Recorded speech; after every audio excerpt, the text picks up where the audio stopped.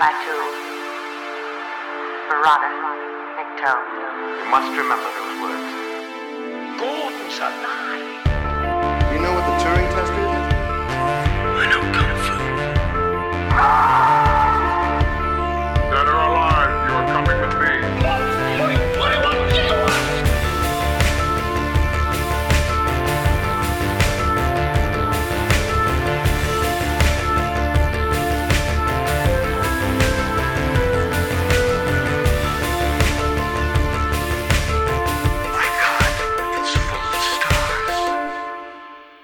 Okay, ladies and gentlemen, welcome back to Stories Out of Time and Space. I'm your singing, dancing, stocking-wearing host, Scott Weatherly. And as always, I'm joined by Julian Darius. Julian, how are you doing? I'm doing great, straight from Transylvania. Yeah, this is a good choice this week. We are going to be doing the Rocky Horror Picture Show. Now, this is two weeks in a row. We did, a sort of. I'm going to be careful using the word camp because I know it holds sort of like, other connotations. But the camp classic Barbarella, the 60s sort of sex kitten type thing, jumping forward sort of like 10 years, it's the same sort of like we're doing another camp classic, but in a very, very different vein, really, in the Rocky Horror Picture Show. But you this is one of your choices. I think so. You said that this is quite close to your heart and stuff, really. So. When did you come across this then, Julian? What are your roots with this film? Well, I love this film so amazingly. I discovered it when I was a teenager. And a bit of backstory, I grew up sort of all across the country, and I had been living outside of LA until like third grade. And then my parents moved to rural Illinois. So I went from, Pasadena to a town where literally my block ended in a cornfield. So, I was in a very different milieu. And, it was a much more repressive one. It was, behind the times. Mm-hmm. And, in my high school, there was one openly gay kid. He had been a friend of mine, and I was the only one who stayed friends with him. And I remember talking to him, before school would start, and the rest of the class would, just be staring at us, and, they'd think, Julian's probably gay if he's hanging out with Dave there. And, I'd just be like, okay, you think what you want to think. Mm-hmm. But, I was, beaten up for walking differently. And, they made it pretty clear that it was for having an effeminate walk. And, they sort of implied that it was because they thought I was gay. So, I mean, that was the climate in which I grew up, in purgatory in the Midwest. And Rocky, my sort of like alternative indie friends who, played guitar and listened to Dead Milkmen and, stuff like that, got me into Rocky. And we started going to these midnight shows, and here was a totally different world. Mm-hmm. Here was, and rewatching it, the way in which Frankenfurter, first of all, not only, Tim Curry is so wonderful. Oh, he is awesome in this. But, it's clear that even though he tyrannizes these minions around him, they find him attractive. He's alluring. He is so unapologetic in his sexuality. And the fact that this was celebrated was so opening and so liberating. And even though, I didn't end up identifying as gay, I still found myself incredibly liberated by this freedom and this presentation. And it let me be a lot more comfortable, not only with my sexuality, with all the odds and ends that all of us have, mm-hmm. but also, liking fashion, or, it's okay to like these girly things or these things that are coded that way. So it certainly is incredibly dear to my heart for those reasons. What about you? No, weirdly, we sort of talked about this off air a little bit, last week. Sort of, I didn't watch this film till later in life. It's one of those that sort of like about. It's sort of. I knew it as you said, the midnight showings. The sort of I knew that there were these events and stuff. And I remember when I was at uni in the early 2000s, like that was there was a thing. I know people that went to them, in fancy dress, and there was the whole singing along and stuff. And it sounded awesome. And that's when I first sort of saw it. And at the time, I was saying like it was fun, but it never really sort of like struck that major chord with me. Like it wasn't that sort of like, oh, I think I was into other things at the time. It's like, oh, it's a cool film, and that was it. And so I've sort of seen it a couple of times since, but I've always seen it in that vein of a musical. Now the reason for that though is because the song "The Time Warp," I have known that song before I've known this film.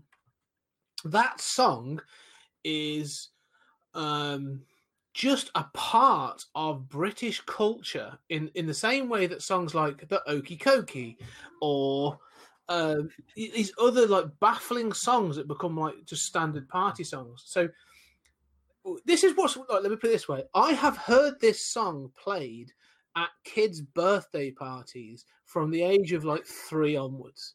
Like I've known this at like kids' birthday parties, at weddings, at christenings, and all these different things where this song comes on, you hear that dun, dun, dun, dun, dun, dun, dun, dun, from the beginning, and everyone goes, oh, I love this song, and everyone races to the dance floor and does the sort of the motions of put your hands on your hips and really gets into it. And then you watch the film and you think, I don't think many people know where this comes from. Like, yeah, there's all these Tories going, it's just a jump to the left, and then they go vote anti-gay. Well, that's the thing. Like, I've known like old women, like grannies and stuff, going, I love it. This song is so much fun, and that's where this sort of song has come from for me. And then to know it, there's a version of this song which I think was released as a single, which is very very the compilation is a bit different to what's in the film. But then you see it in the film, and it's just so. All the music in this film is amazing. It's only really in the last couple of watches, and I watched it the other night. Alex and I both watched it actually, and I was just like, actually, this film is a joy. Like there's an energy to this film that is just incredible. And having watched it this time, I think when everything's over and we're all back to sort of being able to go to the cinema and stuff, I'm going to find a midnight showing of this, and I'm going to go. Because I can imagine it just watching it was fun. Watching this with people must be incredible. Yeah. Well, when I was a teenager, they had published, I forget if it was like Now or one of those indie comics publishers did like a 3-issue adaptation. And it had in the back of it. Yes. No, I'm not. It was black and white. And we had those comics. And we got together. And in the back of those comics was the audience participation. And so we just sat there memorizing, having never, I don't, maybe we had been to one show or something, but we just sit there day after day after day, memorizing this stuff. And then we'd make up our own that like only we knew, and then we'd go. And, so we did that a lot. And then I went to Hawaii and saw it in Hawaii. And in Hawaii, I'm like the only one yelling out certain lines that are from the Midwest, and they have lines that I'm like, what is that? I've never heard that. And I've seen it since, and it kind of continues to grow and evolve. And, there are lines that I still remember that like were made up in a room with us that I've heard other people say just because it catches on and nobody knows where it comes from, and it's different wherever you go. So, yeah, I mean, we sat there and memorized all that stuff. Well, it is. It's a phenomenon, but like it's there's like there's a list of like the top cult films, aren't there? They're films that sort of like the mainstream may have heard of, but there's a real passion and drive for these films elsewhere, and this has got to be up there for those sorts of things. But this, I have to admit, this was probably the first time, because I'm doing it for the show, that I've really focused in on like plot and some of the characterizations and stuff that I'd left. I just because you get carried away by it all. And there were several points where I was like, I'd never noticed that before. That sort of I want to bring up in a bit. But yeah, it's just it is. I can see why this is a phenomenon. And I will say the final thing before I give a quick of the plot and the details is before I watched this, Tim Curry to me was a very, he obviously is the clown from It, and also Clue. The 19, I love that film. That's an incredible, and I also am from like things like Home Alone 2. So to me, Tim Curry is that, and then to watch this and you think like, how is he not a bigger star? Because this performance is like his comedy timing, his singing, his sort of like just overall performance is phenomenal. Did he ever do this on stage? Yeah, he did this on stage before it was turned into a film. So in London, that was Tim Curry. But yeah, he was kind of reluctant to revisit it. He didn't want to do a sequel. And then when they did that live broadcast, like in 2016, he played the criminologist, since he was older. Yeah. I think Tim Curry is funny because everybody who knows Tim Curry loves Tim Curry, but we all like Tim Curry from different movies. Yeah. It's funny you mentioned Home Alone 2. I have a friend who, is maybe 26, and she says, I love Home Alone 2. Tim Curry will always be that for me. And for me, Tim Curry will always be Clue. Yeah. And this, both of which I know all of the lines to, and I mean, I can hear the timing of every single line in Clue in my head. And each line, just the timing feels perfect. And I feel that way with Rocky as well. Yeah. It's Clue is something I may have to visit on our sister podcast, 20th Century Geek, because that's one of those films that, again, it's almost like a lost movie. Like, it doesn't get talked about anymore. I don't think you can get many copies of it, but they did amazing things with that film. But his performance is great overall.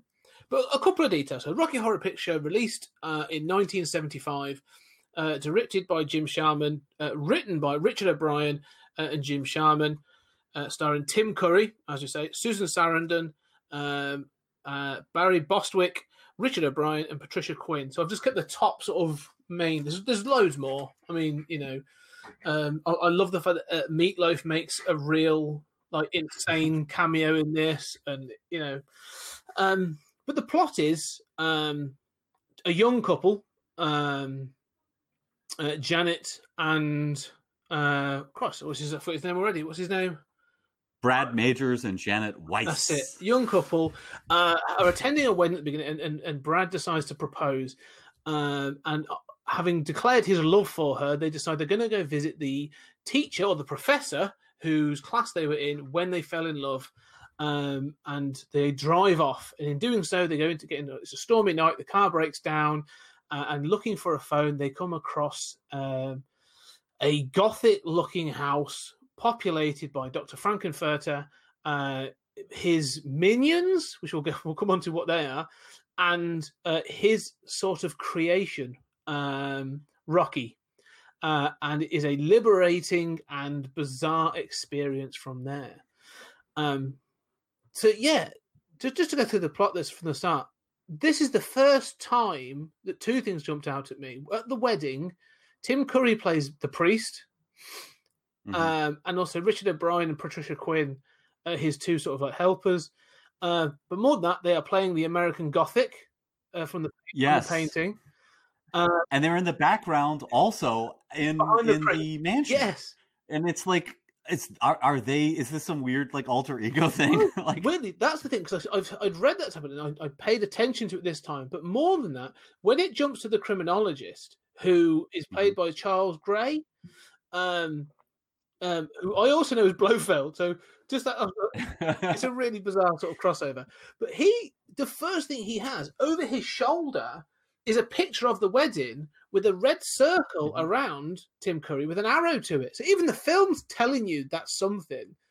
And so I was a bit like, is that supposed to be a clue? Like, is it something? And then it just moves on and sort of leaves it. But it's fascinating. It really does sort of like mind twist from the very beginning. And I don't know that there's an answer to that. I mean, having kind of grown up with it, I mean, it is to me like a little Wizard of Oz, right? Like, I've gone into this other world through the tornado and their analogs.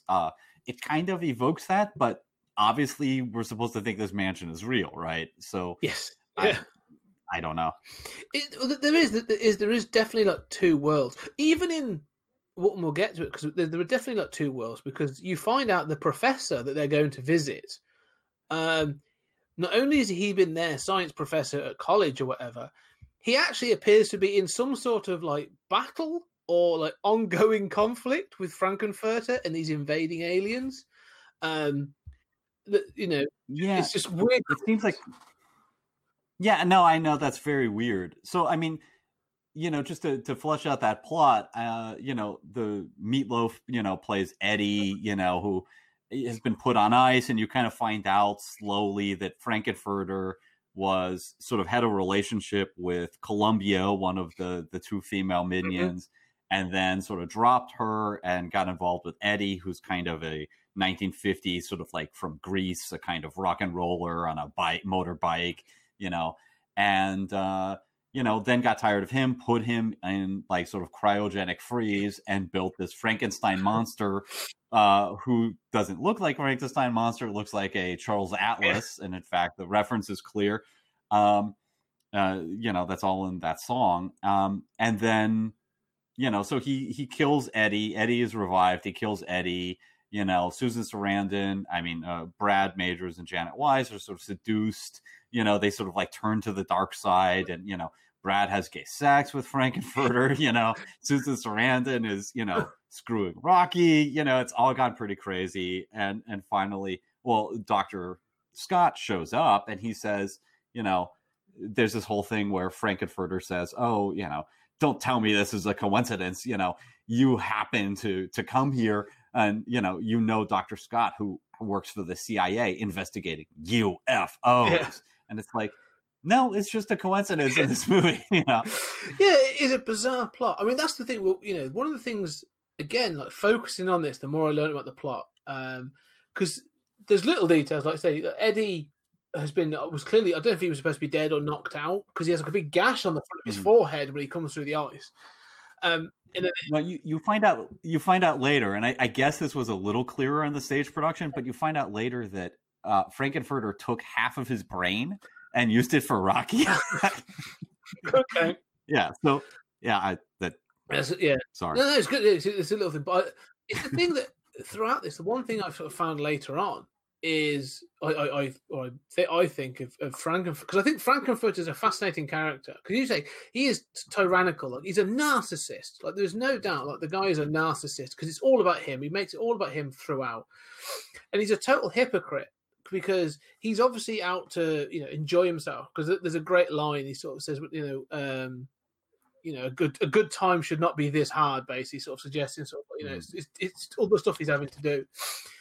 But he sort of seduces Brad and Janet, and you've obviously got you get the history with Eddie and Columbia, and then obviously he's made Rocky. But he's obviously all about this idea of just enjoy it, just go with the flow, do this thing, because that's how he sort of seduces Brad. I like the fact he dresses up as the partner, so when he goes into Janet, he's obviously like got a Brad disguise on, and when he goes into Brad, he's got a Janet disguise on. So it's done brilliantly. But the moment he notices that Rocky is sharing some sort of relationship with Janet, like he goes mad. Like it's a real box of like, oh no, I can go out and enjoy as much things as I like, but no, you don't get to do that. So yeah, there is sort of like he's a really interesting. I can see why the two Richard O'Brien and Patricia Quinn sort of characters, why they eventually just get tired of him at the end. They're like, right, we're going home. Like we've had enough of this. I don't know. What are your thoughts on that as a character? It's not easy having a good time. That's it. Yeah. One of my favorite lines. Yeah, I mean, I did think, especially this time through. I mean, I have to confess, whenever I think about this movie, I mean, there are songs that I like more than others. I think the whole thing with Eddie the whole thing with Rocky reviving, Rocky being created goes on way too long. That sort of Damocles number I'm not fond of. And then Eddie, I've never liked Eddie. I mean, I want to kill Eddie. Eddie is stupid. He's a punk, and I like the punk kind of motorcycle thing, but and I know Richard O'Brien wanted this, but he's such a kind of like love letter to the 1950s and to sort of 1950s counterculture. And that means nothing to me and never will. So, and I also like he's introduced and then murdered at the end of his introductory song. And, I like that they eat him, right? There's a great bit where, he served the sort of Thyestes feast style to the crowd. But, so, I mean, I think that, for my money, the heart of the film is really twofold. I mean, it's really Brad and Janet starting off, the first shot is a cross, they're getting married and it's all prim and proper. They're both virgins. Their seduction and how easily they give way to, this wonderfully seductive, Brad, clearly enjoying having his neck kissed by Frankenfurter. And you're like, just as long as you won't tell, right? I mean, the way in which they're so easily seduced, the hypocrisy of that kind of puritanism, and then destroyed by the end. And then the second plot is sort of the whole Frankenfurter and this tyrannical sort of thing that he set up that you're talking about. And this time through, it really occurred to me, like, I mean, I think this is a wonderfully fun movie, but it's also a really sad movie. And as a depressive, like, that speaks to me, and as somebody who has embraced, hedonism as a kind of, for good and for ill, as a kind of like medication for depression and for how horrible this world is, this speaks to me a lot. And I think Frankenfurter, like this time through, especially, the Time Warp is a protest song. It is them saying, like, we miss transsexual and the galaxy of Transylvania, right? You've stranded us here, like, you're busy making Rocky and, having great sex with all of these people. And, we're dancing and celebrating, but they're celebrating how they want to, they're singing about how they want to return home. And, that kind of tyranny of, he outright murders Eddie, and it's just like, well, it was a mercy killing, and everybody just kind of like, they're scared shitless of this guy. And that, I mean, the thing I like about that is the fact that there are these things, these elements that, like, they just don't explain stuff, and I kind of like that in some films. So you're just sort of thrown into the craziness, like you are Brad and Janet, like that scene where they go in and sort of they're met by Richard O'Brien. And he plays like, I mean, like you said, this film is a love letter to so many different things. Like, he is Igor and all this other stuff. And even when they're Patricia Quinn later, when they've got their alien costume on, like she's got the Bride of Frankenstein hairdo and everything. So there's so many nods in this. It's amazing. But you're sort of like, you're these characters walking into this house and they're like, what the hell is this? And then to break into song, because the first thing is, I love they break through the doors. They break through the doors into a sort of a chamber. And there's all these people in sort of like matching suits, but with slightly different coloured sort of, big glasses, and they've got the coloured waistbands and all this other stuff. And they're all there for a party, and they all just turn around, and all of a sudden they just break into song. And it's great, but you can sort of, you are there with Brad and Janet going like, what the hell is going on? And I love Brad's response as they're trying to leave. They're backing out. And he's just like, well, they're clearly foreign and they're here to celebrate something. So let's not insult them, basically, and their folk dancing, which I think is fantastic. And I love that, just sort of like, so he's so square, so normal. It's like, well, I really don't want to offend him. This is clearly nuts, but I'm not going to offend him. We'll just leave. And you're right, like you are just thrown into this and this song. And the energy of Richard O'Brien and Patricia Quinn when they do, like, they are in Brad and Janet's face, like with the whole thing, that song. And it's a hell of a sort of, because the songs up until that point have been sort of fun but like campy, but that's the first one that's like a step up. So it's a really important song in the film. I hadn't realized it was a protest song. That's really interesting to see. But well, I mean, that's my theory. But it feels like a step up in energy. Like you all of a sudden, it's that thing of, like you said about the Wizard of Oz. It's like, oh no, you are in Oz now. Like, these are the Munchkins. You're about to meet, you're about to meet the Wicked Witch, and you are in a different world. The door is closed behind you. Yeah, and so much of it is enhanced by the decor of that mansion, right? I mean, you've got like, a stuffed bird that, Magenta is sort of like caressing as she's singing, and nothing will ever be the same as she's caressing a stuffed bird. And, Riff Raff goes to, the clock is like in a coffin with a skeleton. And I mean, just the fact that everything is just, it looks like it's falling apart, and it's this odd, much like the movie, this kind of like odd collection of sort of pop culture knickknacks. And, there are paintings in the background that are just, like left there and, don't seem to be maintained, and nothing seems to make sense. Yeah, and I think that you're right, that it really is a sort of, we're not in Kansas anymore, that you have sort of, that, that first song is just kind of like establishing, I'm going to marry you, we're prim and proper. And then the second one, the sort of Light at the Frankenstein Place, I think is a weaker one.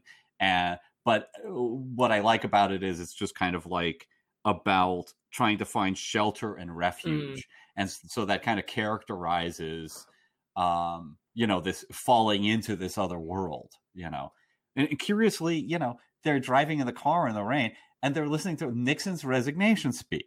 And, to leave office is a dignity to every bone in my body. And nothing, they never comment on it. It's just like in the background.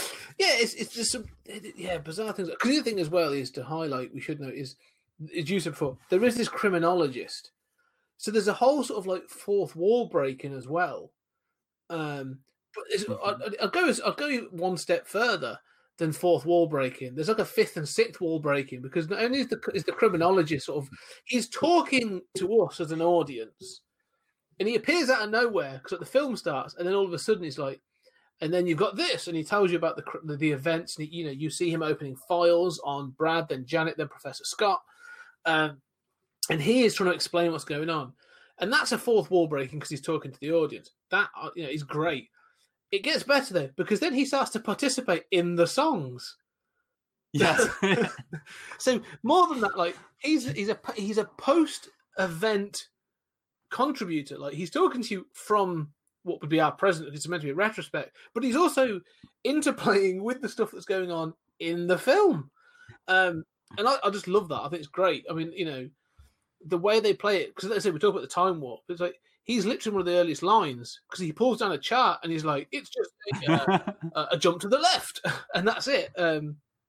So yeah, it's a different energy from that point on. But I love the way that it's all set up in that sort of craziness. That you wouldn't again, this is something you won't get in other things for years. Like nothing else will touch this until you get to things, watch it this time made me think of like the current Doom Patrol TV show, but then maybe go back to things like Grant Morrison's Run and that thing of people pushing those boundaries. And I'm thinking like, that's people. Oh, it's groundbreaking in the 90s. And I was thinking, actually, someone did this in the 70s, like this level of weirdness. So it's really good fun on that front. Well, and that book that he has is called The Denton Affair. So it seems as if and he's got those files, right? But this is a book that, I mean, he's written in, it's got maps that he's clearly marked up, right? So what is this book? Is this like after the end of the movie and he's narrating the events, presumably? But then he, like you said, I mean, it's almost as if the time warp is so infectious that it infects the narrator. Right? Exactly. But this is a theory again, and it didn't. I've been dipping. I make everything's about bloody Lovecraft. I have to, but this to me felt like The Color Out of Space. In that fact, like the film is a retrospective narrative. It's someone they call it the Color Out of Space is this thing, and they have this. They call it I forgot what it's called in the story. But there's the farm that is affected by the alien color and the family that's killed out, and obviously the people talk about it in this because the story is like 25 years after the event, and people talk about it, and it is called the event of this thing, of this local legend, and it felt very much in that sort of almost Lovecraftian vein, in that same thing of things being told in that sort of retrospect of it drove them mad. there's no other description, but they went crazy in this event. And I don't know whether that's intentional or not, but it felt very much in that sort of vein. And the same as even like the Call of Cthulhu is a story within a story within a story. Like, it's someone finds a book about someone who finds papers.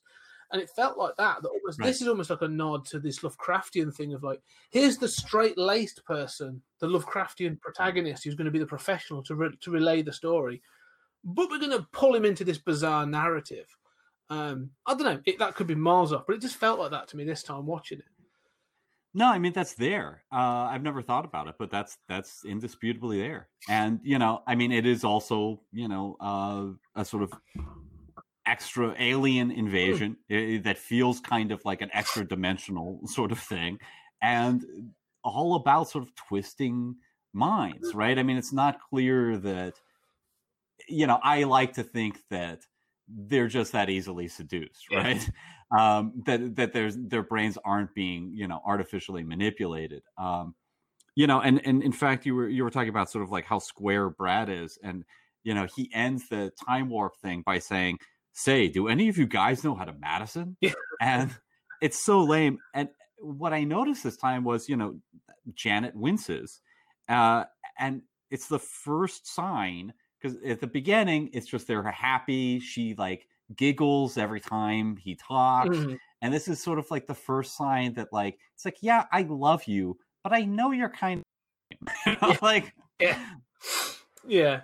No, that's a really good point as well. Because she's sort of, she's the first to give in, isn't she? Not to give in, sorry, but that sounds bad, but to sort of be intrigued and to be seduced by this, because when they finally do, we'll get into Frankenfurter's introduction in a minute, but like after they've met him and they literally get stripped down to their undergarments, and then they go up to the laboratory after they meet Rocky, or even before that, she's the first one to join in the clapping. She's like with the dancers. Yeah, right. She's the first one, and Brad looks at her like, "What are you doing?"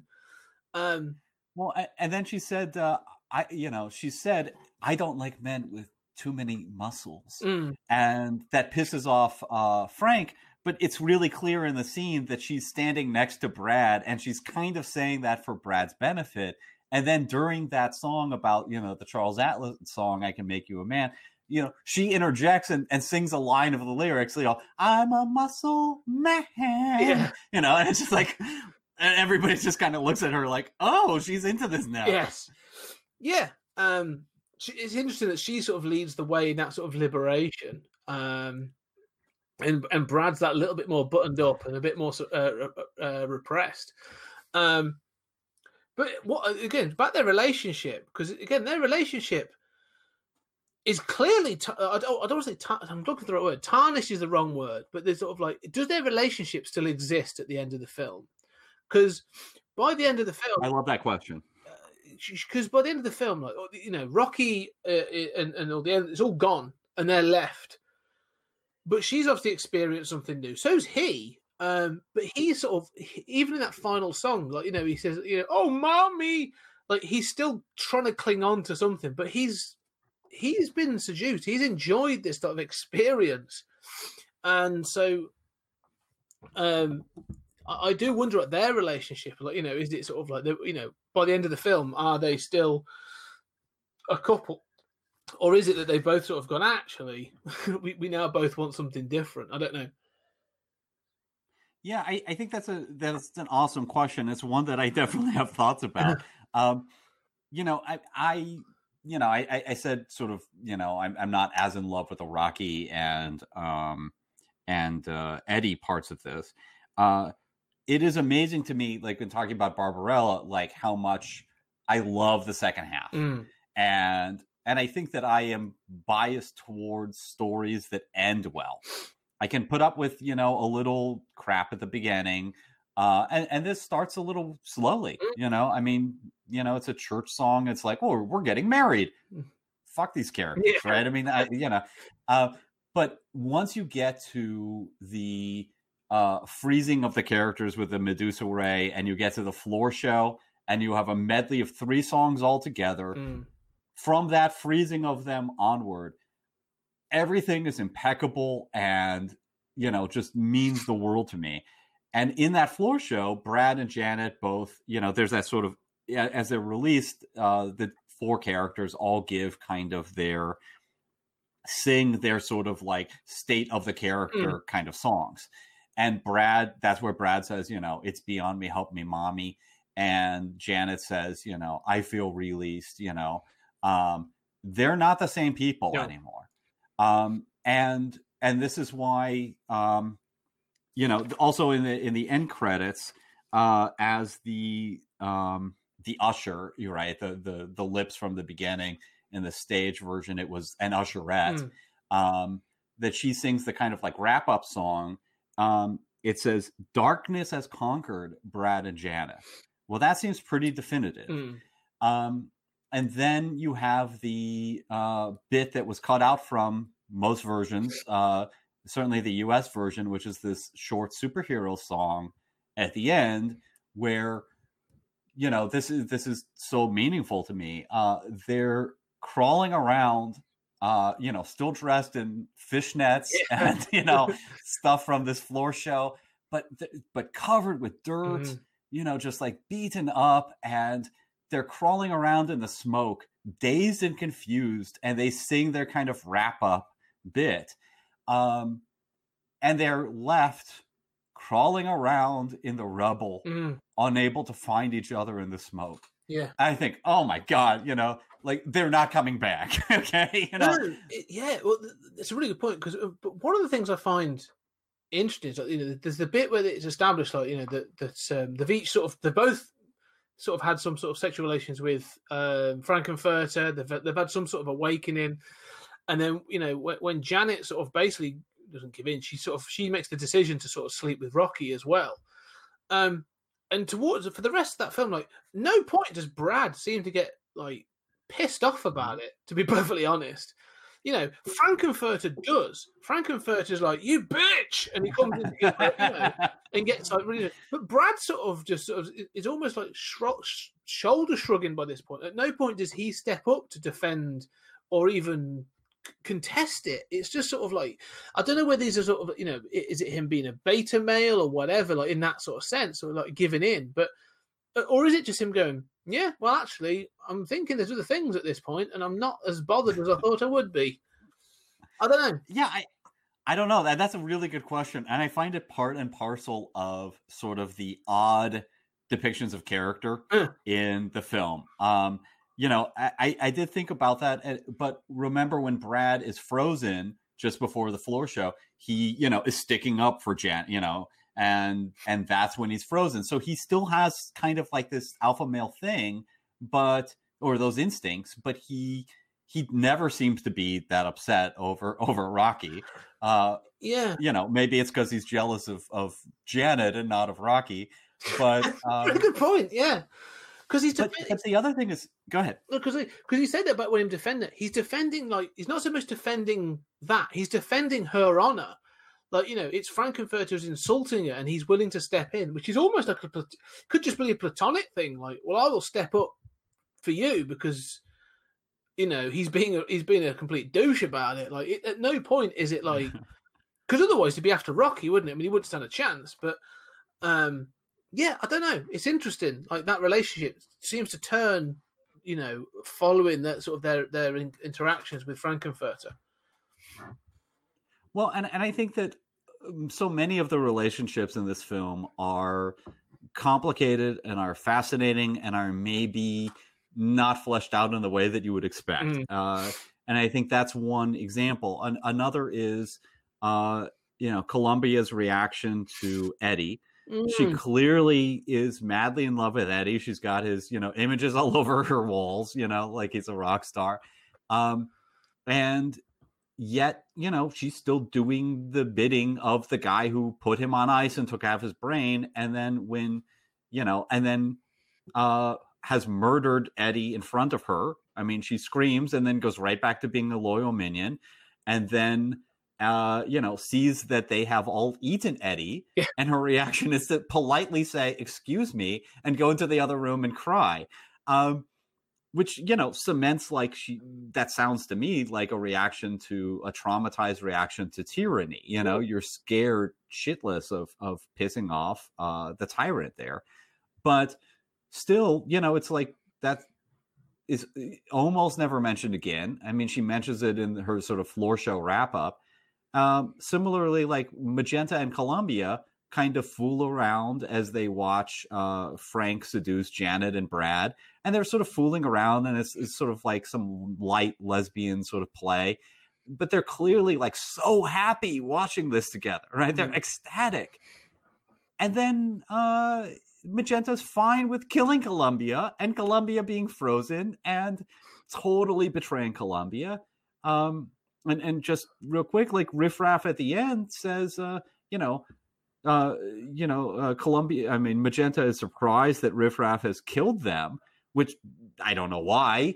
And Riff Raff says, they never liked me, and he clearly is upset that he was like the Igor henchman that wasn't respected. But I mean, there's a lot of kind of like like characters who don't necessarily hold a grudge or react emotionally the way you'd think that they would. No, I agree. I mean, the thing is, you say about the tyranny, like, to me, Frankenfurter is a cult leader. Like, they are enthralled to him, and there is no escape. And like you say, it's almost that thing, isn't it? Of he does terrible things, so I can either stay and enjoy the party, which is clearly, or I have to try and leave, in which case I put myself at risk. And so with Columbia, because even in the Time Warp, like the song, her segment of the Time Warp is clearly about her meeting Eddie. I was walking down the street, and he's clearly on her mind, and so she constantly backs down and backs down and backs down, and it's almost like conditioning, isn't it? Like, these things are going to happen, and I've had to deal with it, and I know something crazy is going to happen, but I'm not here for this. I'm not here for that little piece. I'm here for the big thing. Like, I'm here because this whole thing is amazing, sort of thing. And we talked about it a little bit before the show, actually. We were talking about, sort of a lot of politics, but that idea of a line being drawn and then being crossed. And with Columbia, it seems like that thing, isn't it? Like, look, in order for me to stay here, I just have to, I will tolerate this. And then something else happens. I go, well, all right, well, I'll push back a little bit more, and I shall tolerate this. And she just seems to do it. For Magenta, though, sort of like, who we eventually find out is an alien, for her and Riff Raff, like, I just think they see them as playthings. Everybody else at that party, everybody else in the cult, the way they act in, it's almost like they're playthings, because throughout it, the Richard O'Brien, Riff Raff, and Magenta, that when they roll their eyes at each other and they sort of have these little knowing glances and all this other stuff, it's like, they know stuff that nobody else in this party knows, in this house knows, and they're obviously planning whatever's going to happen. But it's almost like they've got no real respect for anything or anybody else in there, because they feel that they're better, they're superior to these people. So that's how I sort of took it. And it's so when you actually find out at the end that Riff Raff, the Richard O'Brien character, has actually got some resentment over being treated as the Igor character, like, I find that really funny, because I'm sort of like, well, you clearly have done something different. Like, you accepted that role to an extent. But yeah, no, it's interesting how they do react. But I see them as being almost like, not so much psychopathic, because they are alien. It's almost, they just look down on everybody that's around them, to an extent of like almost not caring. Well, here's a question. Who is alien? I have always taken it as basically everyone in that house is from transsexual in the galaxy of Transylvania. But I'm not sure like why those guys are arriving on motorcycle. Are they like from this mansion, and they also came from transsexual, and then they're like just out joyriding, but they came back for this party? Or are these like human groupies, who are not telling anyone? I don't know. I take it as that, because I take this as a cult. I take it, for me, the only ones that are alien is Riff Raff, Magenta, and Frankenfurter. And obviously they've come to Earth, and it's almost like they've built this cult around them of these sort of, and they get, especially Frankenfurter, like you said to the end of the song, like the darkness has conquered Brad and Janet. I think that's the joy, the pleasure they got. And it's not about, darkness is probably too strong a term. It's not about corrupting people or making them evil or anything. They just get this thing of like, that's their culture and whatever. So they're going to keep spreading it through this sort of like subversive invasion of, sexual liberation. No, I always took it the way. I just took it, they were the three and everybody else were like cult members that have been brought into this, Charlie in the Chocolate Factory kind of little sort of like, they're like the Oompa Loompas, you know what I mean? They've been brought in for that purpose. I love what you're saying about the cult. I'm thinking about like Wild Wild Country and documentaries about cults and stuff. And, and a lot of the times they start with good intentions, right? But that kind of power differential is just so great that things kind of go off the rails as people try to serve that great leader, and as things just kind of become distorted over time. And there is a way in which, like, Frankenfurter is this sort of icon of liberation and of loving yourself, no matter who you are, dress how you want and rip stockings, and you are fabulous, baby.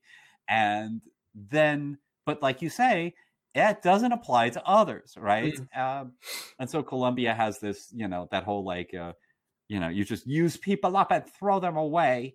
And Riff Raff, when he reveals he's betrayed Frankenfurter and he's going to kill him, he says, you've gone too far, right? like this project, this wonderful project, has gone too far. And one of the things that I like about this, beyond the sort of fear of the tyrant and the kind of cult thing, is there is a way in which in Rocky, the project itself of indulging, giving yourself over to absolute pleasure, is always intertwined with a kind of pain, that it seems to lead to pain, but it also is a kind of cure for pain. And so it seems logical within that kind of world that all of these characters, like, Columbia, would become kind of warped and wounded over time by this experiment, however noble and weird it is. Yeah, no, and that's how I sort of feel about it. It's that sort of like, it is a liberation, and it's clearly a liberation for both Brad and Janet. Like, it awakens something in them, like a realization. However, on the flip side of that, as you say, like, Frankenfurter creates Rocky for his own personal pleasure. There's no liberation there, because at some point you find out later on. There's a great little scene, but in fact, there's two things I'll say there, because when he's created, like, there's a real sort of the sexual excitement that comes from Frankenfurter, sort of seeing this sort of like muscular body and stuff. And again, like, I'll just praise Tim Curry throughout this, because he has got this performance down to perfection. Like, his emotions, or his tone, like, shifts on a dime. And that's the other thing. Like, he's temperamental. He's not stable. And so there's a moment in Rocky, like you say, he gets pulled up and he does the Damocles song and he's running around.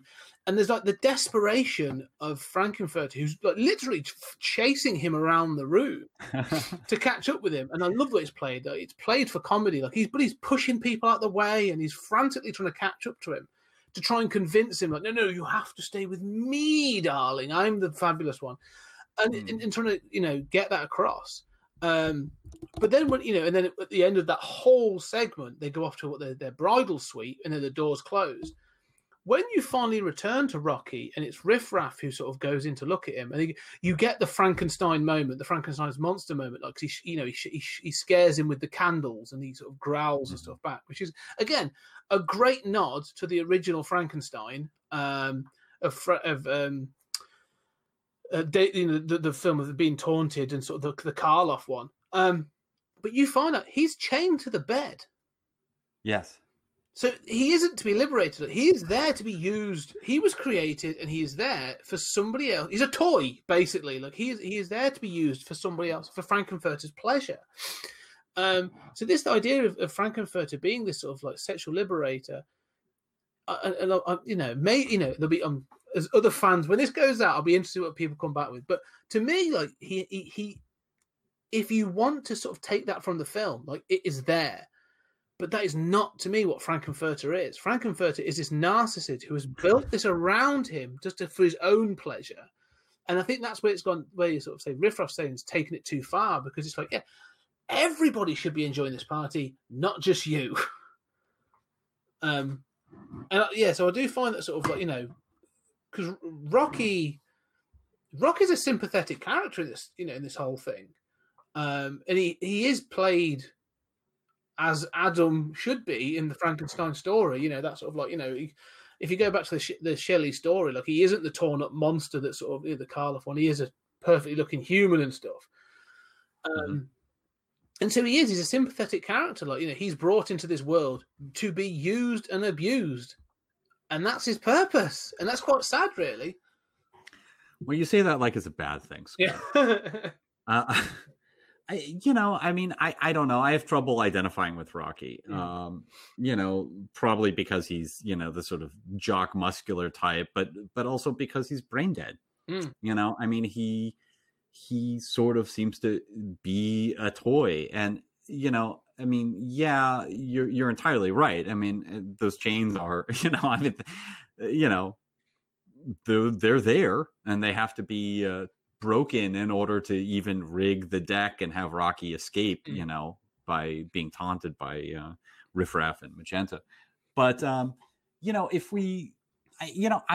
have also felt like when Janet seduces Rocky, Rocky has run away, he's been chased like Frankenstein's monster, and he's hidden in the laboratory, and Janet, having a sort of existential crisis that she's cheated on Brad, just hours after getting engaged to him, finds Rocky. And there's this wonderful scene of, she tears her dress to sort of bandage his wounds. And then, Rocky kind of looks at her, and you see the romantic intent. And Susan Sarandon looks sort of off to the side towards the camera, like, nobody will know. Yeah. I want to do this. And it's such a delightful moment, but also if you see Rocky as somebody who's just been created, who, obviously Susan Sarandon is a comparative innocent, right? Mm-hmm. I don't want to put the blame on Janet Weiss here, but if Rocky is this sort of half-witted newborn who doesn't understand any of this, she's taking advantage of him. Yeah. Not as clearly as Frankenfurter is, but she's implicated too. Yeah. And is it a further sort of sign of the darkness, as I put in inverted commas, the sort of like, that I don't want to use again the word corruption seems too strong, but that sort of notion of sort of like, that, well, let's say nobody will know, and it's actually what I want to do. It's true though, because he could be like seen as a child character, like he's new and he's innocent. And funnily enough, we talked about when we discussed Barbarella in the last episode, we talked about the sort of the innocence and the naivety and the purity of Barbarella overcoming the evil of the Matt Moss and all this other stuff, and how how sort of her sexual encounters didn't defile her in any way. Like her purity and innocence is maintained despite, or not, even regardless of those. Like it's not, they're like a non-entity. This film sort of says something different of sort of well, that's that giving into that. I don't know.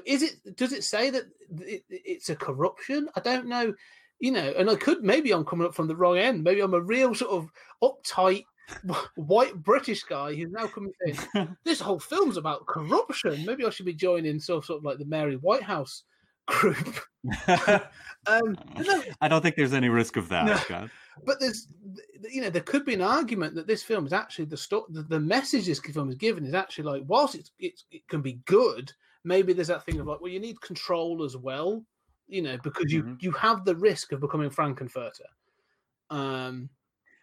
Yes, it definitely is saying that. I mean, I think that I love that sort of innocence in Barbarella.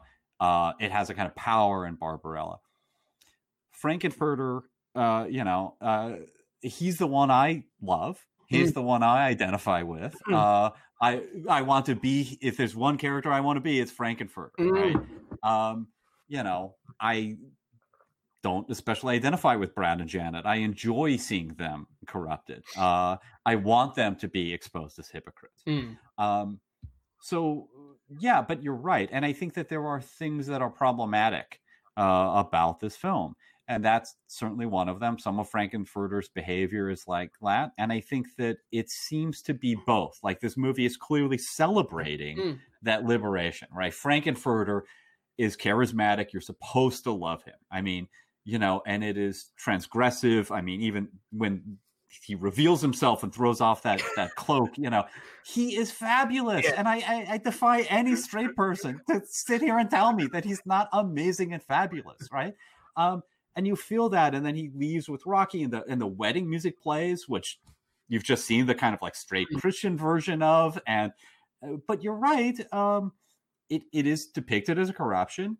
He does abuse Rocky. He does abuse Columbia. He has abused Riff Raff. And I think there is this way in which the film sort of has it both ways and wants that liberation, but also sees that it can go too far, but also that liberation is a response to pain. I mean, that really comes through in the Floor show that, I've seen blue skies through the tears in my eyes. I mean, this has all been some way to medicate and cope with pain. And I do think that this reflects, I mean, we're talking like, 1975, the musical was a little before that. I think it really reflects the era and the era's understanding of like LGBTQA issues. So, like there's this kind of like response to the counterculture of the 50s of of the 60s of kind of like, well, we kind of went too far and burned ourselves out, right? Like, 69 was going to be the year where the revolution happened, and, we dropped acid, and, we had Woodstock, and it all just became corporate Nixon stuff. Nixon won.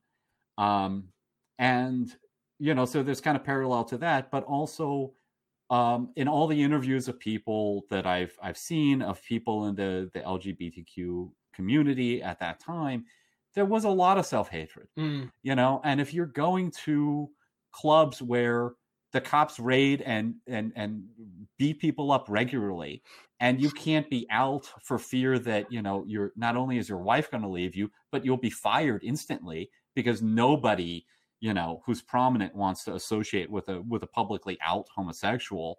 And they would print the names in the newspapers when they would raid this stuff.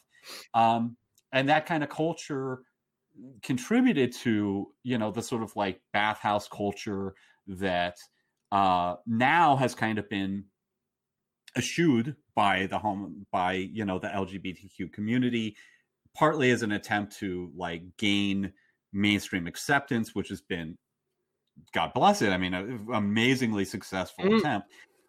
But that kind of like bathhouse culture and, like dirty anonymous sex kind of edge, right, has been lost. And maybe that was only a response to pain and self-hatred of the time. Maybe that was something positive that some people, within the community have complained that has been, the edginess of what they were doing, of their identity doesn't have a place anymore. These are complex issues. I'm not the expert on them, but I do think that kind of like, it's a very 70s depiction of that kind of liberation tied to sexuality, and especially pansexuality or homosexuality. No, I completely see what you're saying, especially around the 70s. And because obviously this came out in 75, and to me, I think, when I born in 81, so, you know, come up during the 80s and stuff. And when I look back at those films that I think of that sort of talk to the sort of, you know, through the queer community or the LGBTQ community as a kid, like, or even as a young teen or something, when you watch them, it was never a positive depiction. I think of films like the Al Pacino film Cruising, you know, which gave it a very sort of sleazy Dog Day Afternoon. So Al Pacino clearly did a lot with Dog Day Afternoon. You know, had that sort of mania and manic sort of thing about it in the 70s, because it was all marred in the machoism that had sort of come out of that era.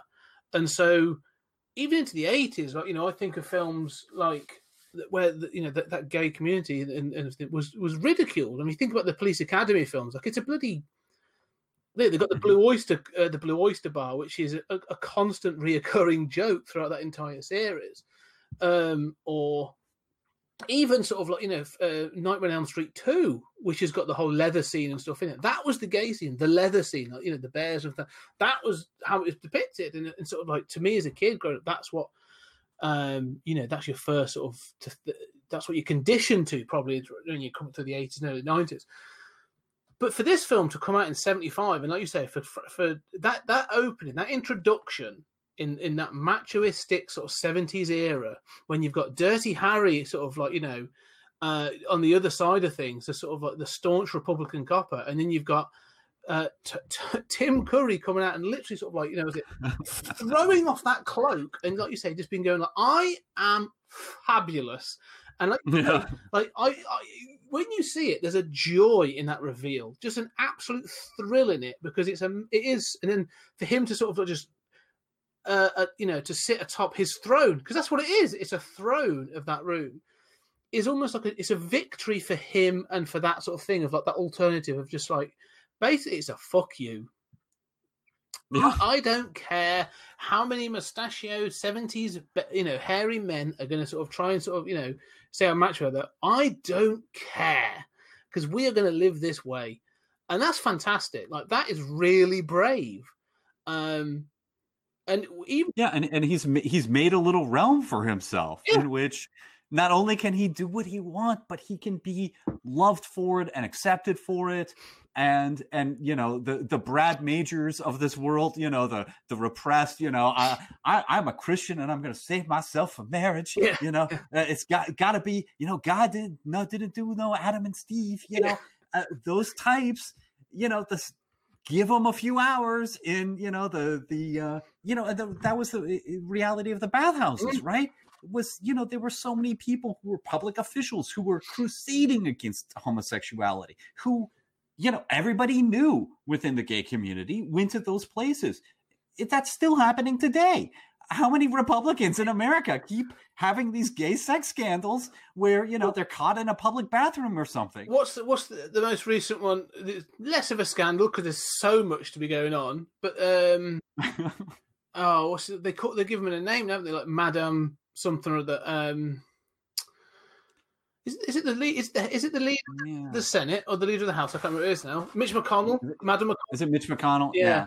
And they call him the Crazy Mitch or something like that. I can't remember what it's called now, but they've got a nickname for him anyway. But you think about it, even in the 90s, this thing you say, the bathhouse culture. In Britain, obviously, there was it was referred to as like the public toilet scene. Like George Michael was arrested, right? For you know, gay sex in a public toilet. It was a lewd act. Well, and Thatcher said she wanted to eradicate the concept of homosexuality, to remove it from the dictionary, remove it from the minds of people, that's even a possibility that human beings could do. I mean, and I think that kind of stuff, you know, I think there's some of that kind of bathhouse culture stuff that we look back on nostalgically. And, you know, I mean, you know, we have watched these movies and, you know, I've known people who participated in that culture. But there's also a way in which, you know, psychologies were twisted by all of this hate and all of this, you know, like I can be arrested for this and we have to be anonymous or I'll lose everything. You know, there's a way in which psychologies were twisted by that. And I think that plays out in sort of Frankenfurter's, I've made my kingdom here, but, I'm going to use Rocky, you know? what's wrong with that? I'm enjoying this. I made him, and I'm in charge here. So I think you're right, but I do think, but I think it goes beyond just a kind of self-hatred or kind of reflection of the 70s or kind of mixed view. I think at its best, it gets into that thing that, that the whole floor show stuff with the, cards for sorrow, cards for pain, blue skies, through the tears in my eyes, in which it's really clear that all of this is a kind of compensation for pain and sorrow and heartbreak. And, and I do think that there is a way in which, some people have a kind of vision of sexuality as just is something, the Barbarella thing, right? It's just something positive that people do. It's a fun thing that humans do with other humans. It's just an activity, it can bring people closer together, but, don't be so hung up, brother, And then there's another version that's sort of like, no, this is tied to deep stuff psychologically, and this touches nerves, and we want desperately, and we are jealous, and we want to die and want to kill people over love and lust. This is something powerful within us, and it can be a kind of recompense for having been beat up or for going through these bad experiences. It can be healing, but it is bound up in these complex parts of our identity that are painful, and that whether we have shame because of society or shame because we just hate ourselves or don't know who we are or had parents who hit us or whatever, sexuality touches on these things that do make us cry and are painful. And so I think at its best, it gets at that, which I really like, even though it's totally different than the version presented in Barbarella. No, I agree, and it's interesting that the change that the characters go through. We'll get to the stage show, the whole sort of third act of the finale, really, which again I think is fantastic. But there is an element of this, of what you say, that the superhero song. The end. So you get Susan Sarandon and sort of singing it, sort of like, and that sort of it's to me this song, it pulls out and it leaves them there in the rubble, and then you get the sort of the voiceover a little bit, and then it goes out. And there is a part of me that does think like they've got to go home after this. Like there's a story. This is the event. This is a triggering event. Like. But there's more. If you were to look at this as sort of like, I know this is the fun musical thing, but if you were to follow this through, to be like, what the hell happens next for Brad and Janet and Professor Scott? Like, they've got to go back to their world, and especially, Professor Scott could just go back to his thing. Like, he can be like, yeah, in fact, I'm keeping the stockings on, and to hell with the rest of you. But Brad and Janet have got to go back. They're college kids. They've come out of college. They're going to start work. They've just been, they've just got engaged. Like, they've got to go back to their sort of very sort of staunch, probably very normal families and something. Like, there's a whole different thing there of like, how do they carry on? And that comes to that thing of like, the LGBT community. How do you come out to your family and friends? What are people going to say about it? How are they going to accept me or not?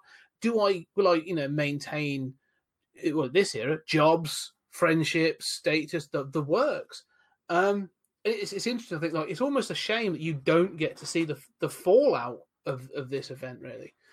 But yeah, the other thing I was going to say is you say about sort of Frankenfurter, and one of the things about his thing, there's a line in the it's almost like a lament, really, in one of the songs. It's "Don't dream it, be it."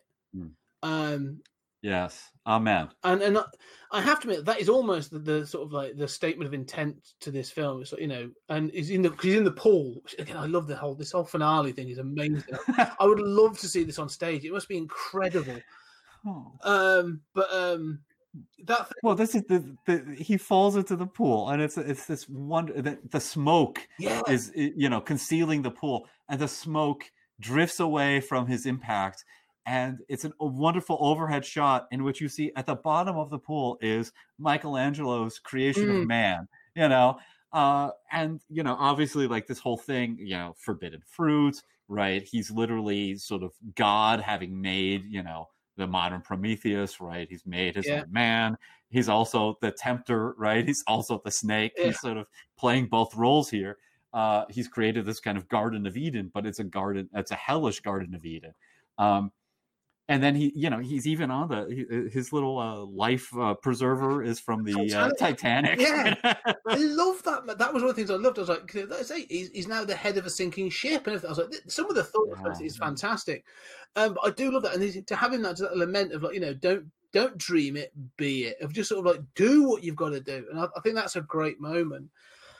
But when the four of them are reanimated, they've all been turned into statues in some way, using the Medusa device. When they are reanimated and they give their sort of, like you say, their sort of status in song, there's a moment in like he's in the pool and the four of them there, and they all dive in. And for that moment, it's like a moment of sort of pure pleasure for them, because the music's going on, but they're all sort of like swimming around each other, and as you say, like they're all sort of it's almost like an orgy in the water. Of Brad is kissing Rocky, and then the kiss, and then there's some kissing Frankfurter, and they're all entangled and entwined, and Columbia's there as well, and it's almost like it's that sort of moment of giving in to one's lust and pleasure, and it's almost like that moment of pure joy. Like there's no hang-ups, there's no as you sort of said, emotional entanglement. It's just a moment of pleasure and joy. And then it's sort of brought to a sort of a thundering halt with the when it's interrupted and stuff.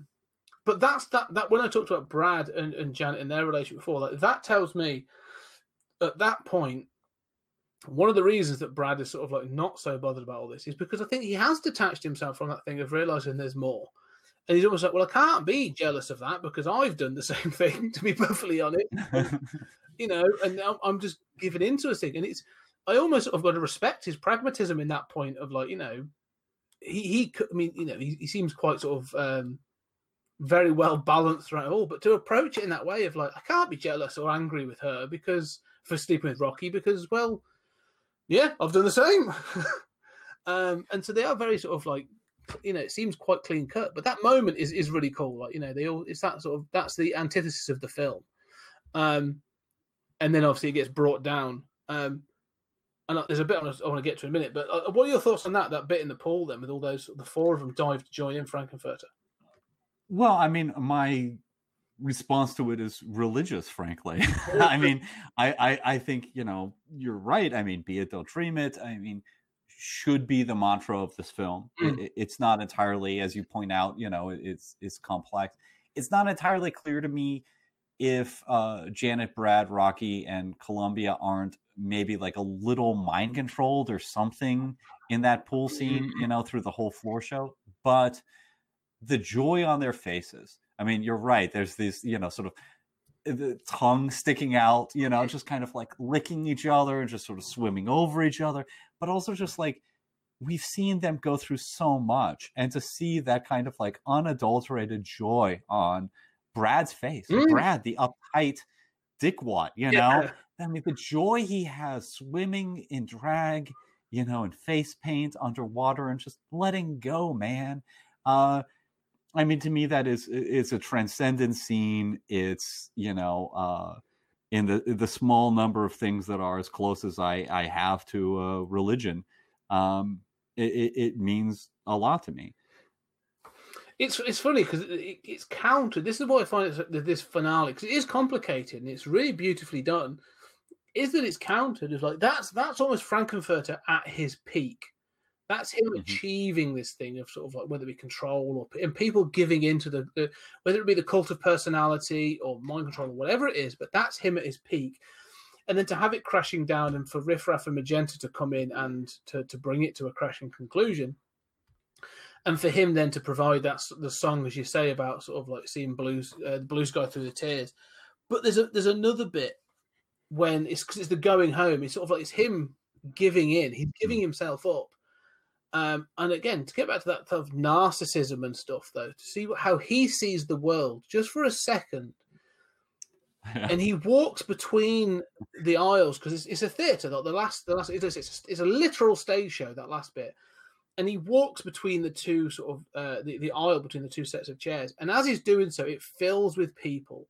And they're all looking to get his autograph. And they're all sort of like, you know, fawning over him and everything he's doing. And he's like, geez. And it's all that kind of stuff. And then he reaches the, Magenta and Riff Raff. And he looks back and it's just the desolate, empty chairs. And then the confused looking 4 people on stage about it. And there's a moment of like real like heartbreak for Frank-N-Furter when he realizes like, this is gone. Everything I sort of worked up to, this is what I'm left with, an empty theatre. And to me, it almost represents, you've seen that crowd of dancers and supporters and all the people that are around him. And that empty theatre is literally, that is a moment, you know, the way the film shows it, like, no, it's all gone. All that you had before is gone. All those fawning people, gone. And it is that there's a real look of heartbreak on Tim Curry. Again, which is why I think he's so good in this. But it's heartbreaking for him to see that. But it's beautifully done. Yeah, and I think that, I mean, it's not entirely clear to me that it is gone in the sense that there were still all those people at the party, right? I mean, he's still got followers who are willing to follow him. I mean, he could have, in theory, stocked that theater with, you know, scared supporters, with, you know, with the noisemakers. But you're right. I mean, I think it is kind of heartbreaking. But even before that, when you see, you know, there's the flow show starts with the 4 characters on stage, and you go through their sort of statement of their status quo, and then you get that, you know, the RKO swelling music, and you cut to, you know, the wonderful love of B sci-fi movies, and you know, you zoom in on Frank-N-Furter, and he makes his appearance. I find myself thinking, yeah, you know, you're doing this for an empty room, Bubba. You know, like think about, I mean, even the people on stage, they're performing, they're facing the audience, right? They're, you know, made to come alive again, but they're still clearly facing an audience, and they're using their boas, and, you know, there is a sense of performance. Who is he revealing himself to? This is that kind of narcissism. I mean, and I don't know. I mean, I identify with that, frankly. You know, I'm sympathetic with that. I never, you know, saw an empty auditorium that I didn't think I should be talking to and should be filled with people, you know? So I identify with that. But yeah, it is sad that it is this kind of like moment where he's done this spectacular sort of floor show, and for whom? What was the point of this? Really, the only people watching him are 2 people, you know, who have decided to betray him. Yeah, that's true. Actually, I mean, it's you can tell it's for his own purposes. Like, this is his own. This is him just entertaining himself. But it is a great entrance as well.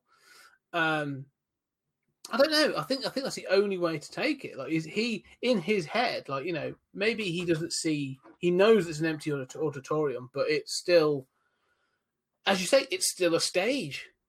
You know, maybe to him, like the whole world is a stage. Like, he's never off. Do you know what I mean? Like. Because even when he's actually doing actual science in this, all the science fiction, the mad scientist stuff, like he's still on, like, you know, it's still like 100% fabulous, like even in his sort of like scrubs and stuff. So it's just almost like a notch up from that, really. I don't know. I think it's just for him to sort of to have those 4 people in a show. Again, it's that thing about adulation and the control of it.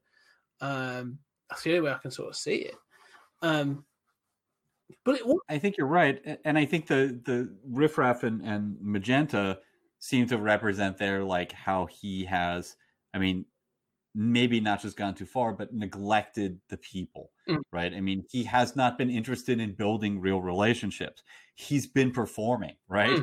Like you say, he's always on.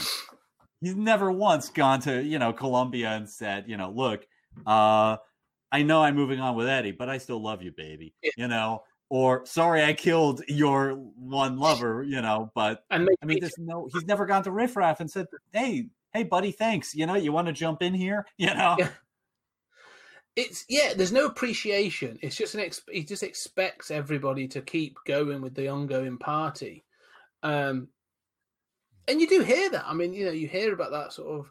There are stories from people that are like that. I mean, from the sort of the New York party scene in the late 80s and into the 90s, there were people that sort of that did create these followings around them, and that were just on all the time. And when you hear stories about it, I can't remember the guy's name, but there was a guy who ended up killing somebody else and then had the body in his house for however long. So the movie Party Monster is about that's it. Yeah, Macaulay Culkin and stuff. And but again, when I read about that, it was he just expected people to help him. There was no people that barely knew him. He was like, well, you've been to my parties, you know me, just you're going to help, sort of thing.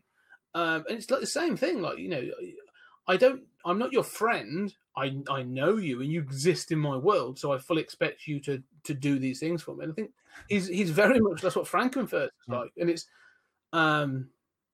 but how much is that has been fed to him as well? Because it's been allowed to happen.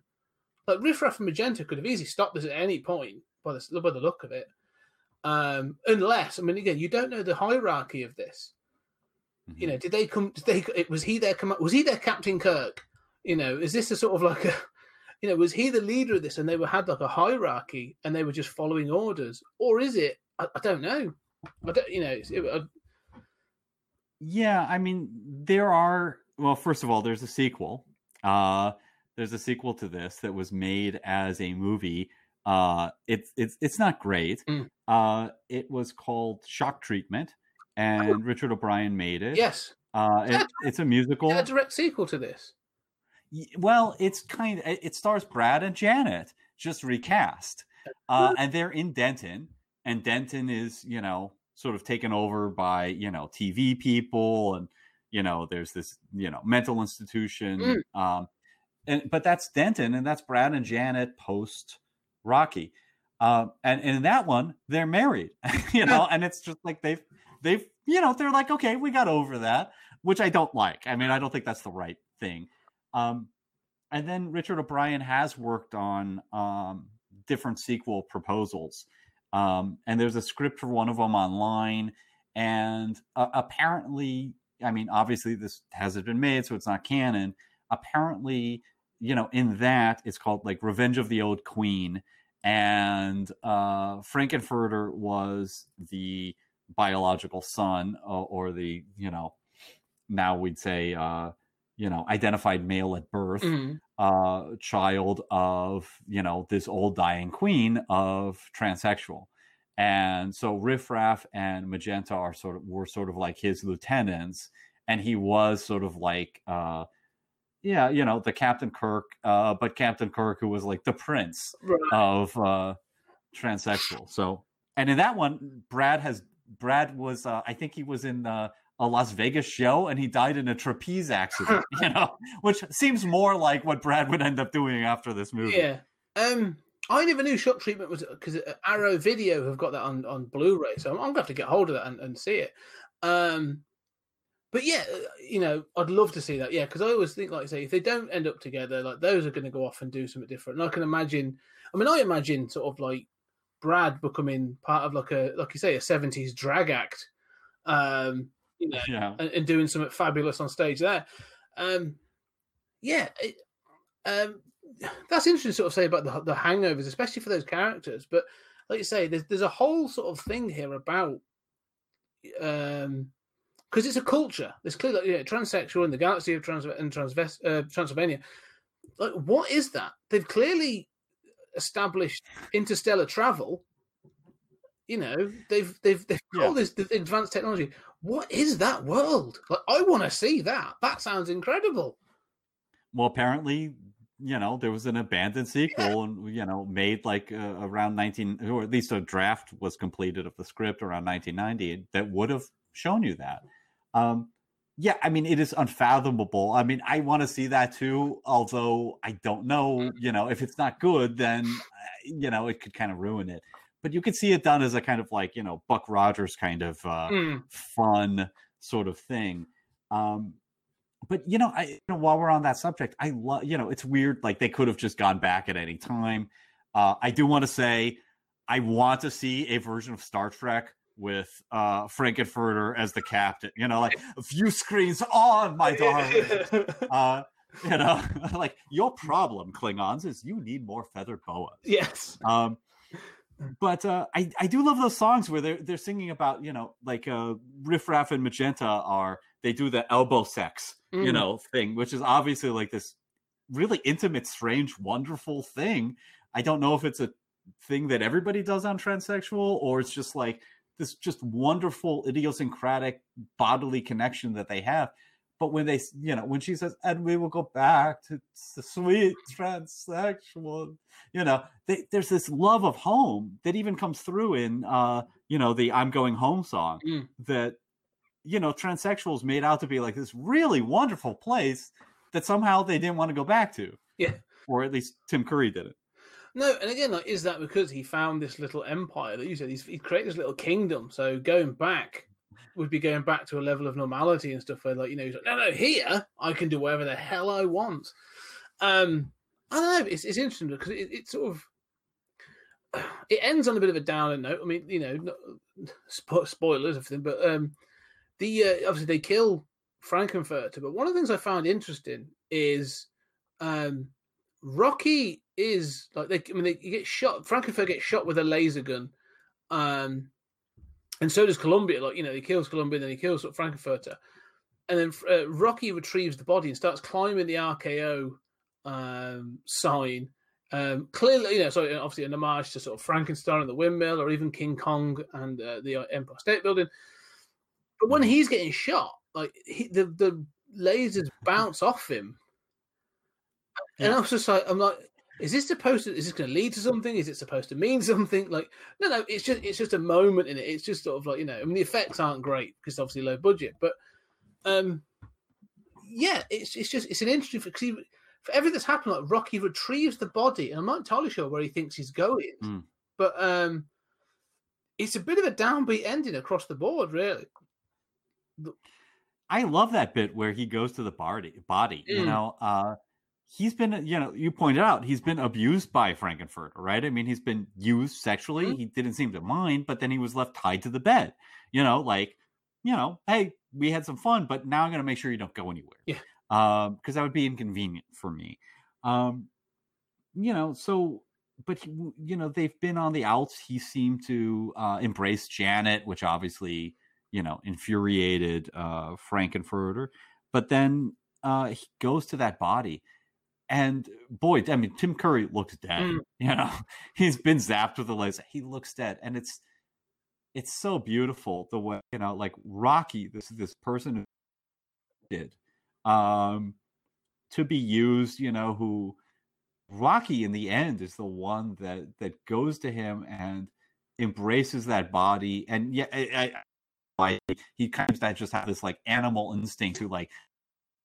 Body high, see, get it up there in that tree or whatever. But it's very touching to me the way you'd think that like Columbia would do that, or somebody else would do that. But Rocky, who's just been created, is the one in the end who is there for Frank and wants to take care of him.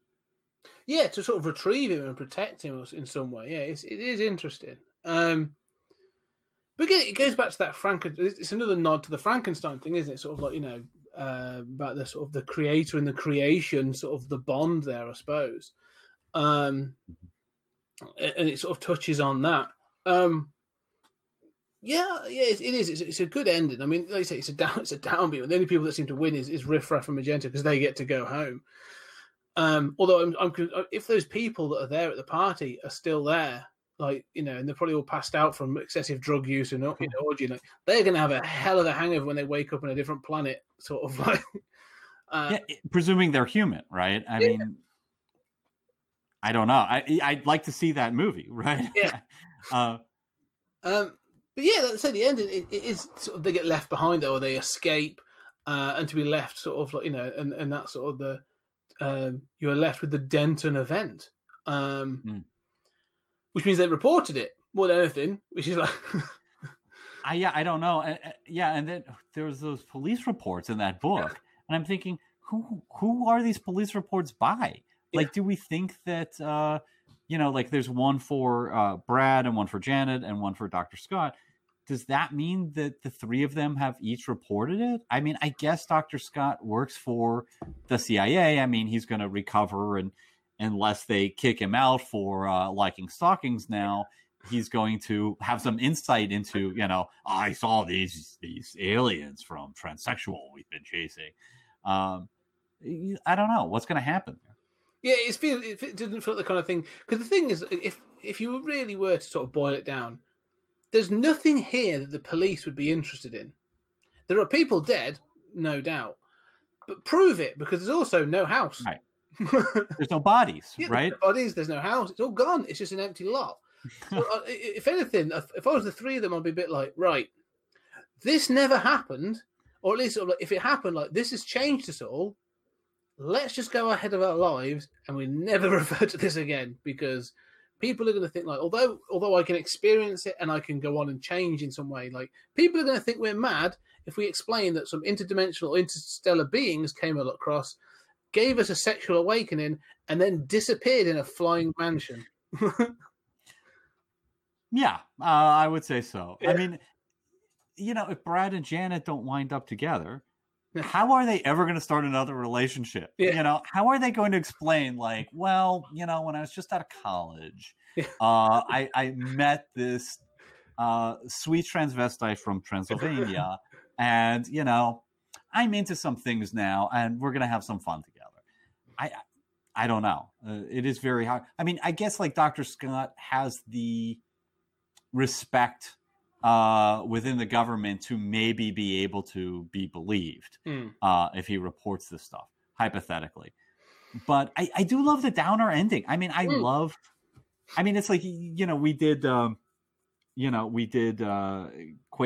in the Pit, and I love that ending. Like, it's such a again, it's that same kind of like, we're in the rubble, right? Like, this has been terrible and we're in the rubble. I love those downer endings. And I mean, it feels so right for Rocky though. And it also part and parcel of the time of like the sexual awakening.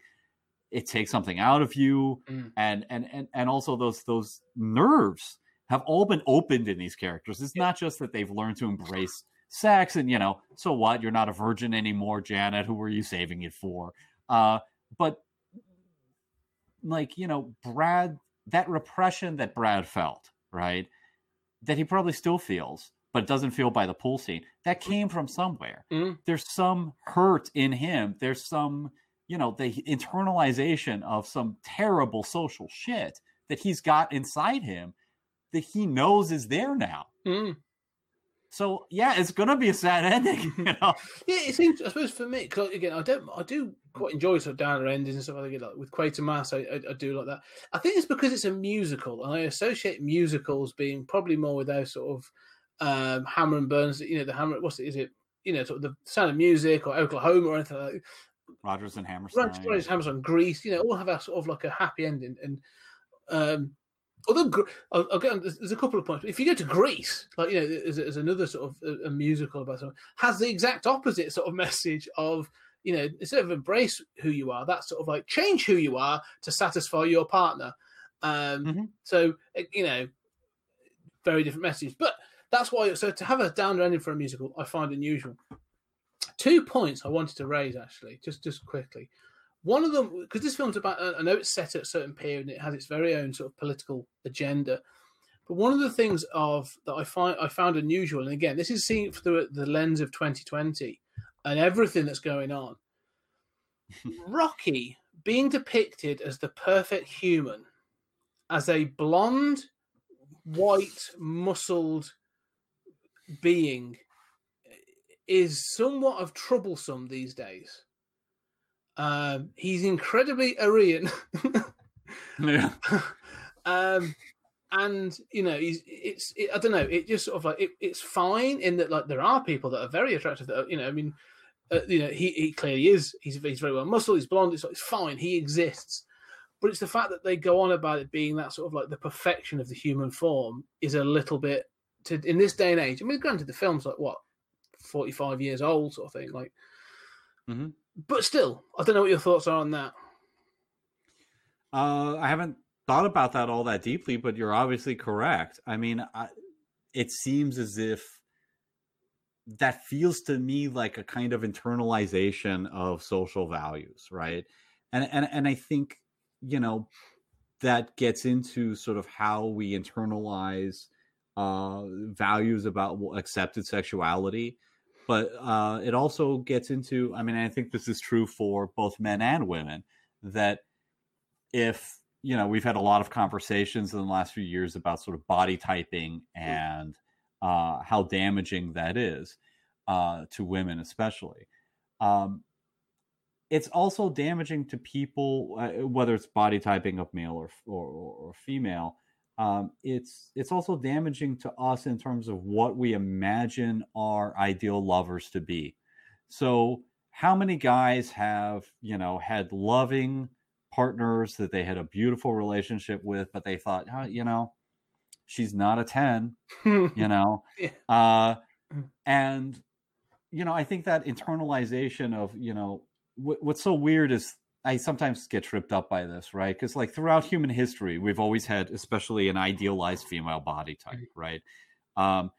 Probably a male too, but the female one was more enforced.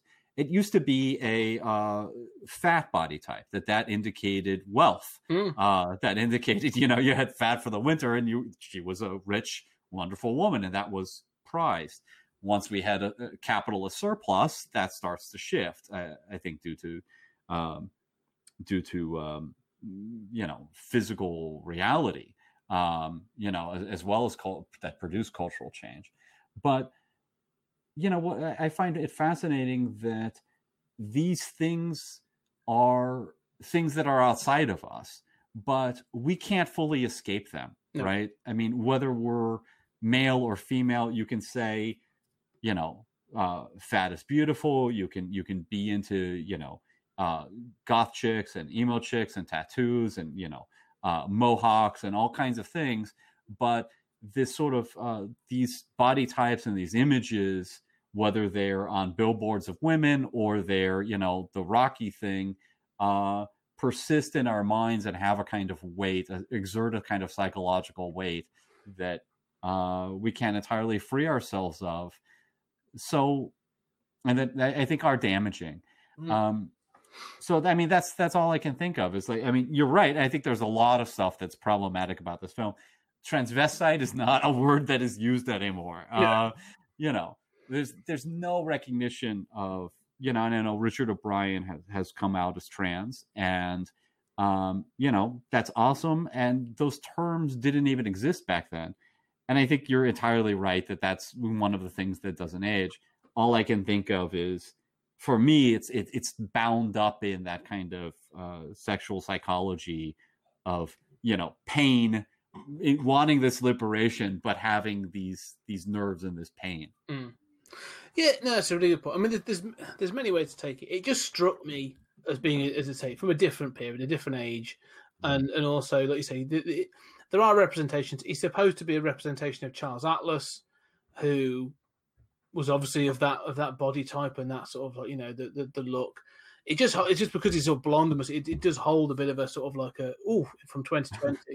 But again, you could just simply say, actually, that's just Frankenfurter's preference at this point, you know, because let's be honest, like in Rocky you have that, but then you meet Meatloaf playing Eddie, and in Eddie, like he found pleasure and enjoyment in that, and he's a podgy dude. I love Meatloaf. I got, you know, he was sort of my introduction to sort of rock music and metal and stuff at a certain point, and like, you know, and then obviously like Columbia's got a different body type to Susan Sarandon. So for Mr. Frankenfurter, like, it doesn't matter. It's just whatever takes his fancy at any one point. But it's just interesting that they have that depiction of him being the muscle man. You say about the body types, it's interesting that I like to think I have the perfect body of a Victorian industrialist. in the relatively pasty and round, because that was it. It was that depiction of wealth. Sort of like if you have servants, you are not muscly or anything because people do things for you. And that was obviously the change. And I suppose it like you said, it changed actually. As far as like post World War One was when sort of, you get the sort of social shifts and stuff, and that body type in the 20s and 30s starts to shift towards that the leaner, sort of more athletic. And actually, that sort of goes then into it's both American. Ironically, it's both American and is a big part of Nazi Germany. That sort of like health and sort of doing all that sort of thing.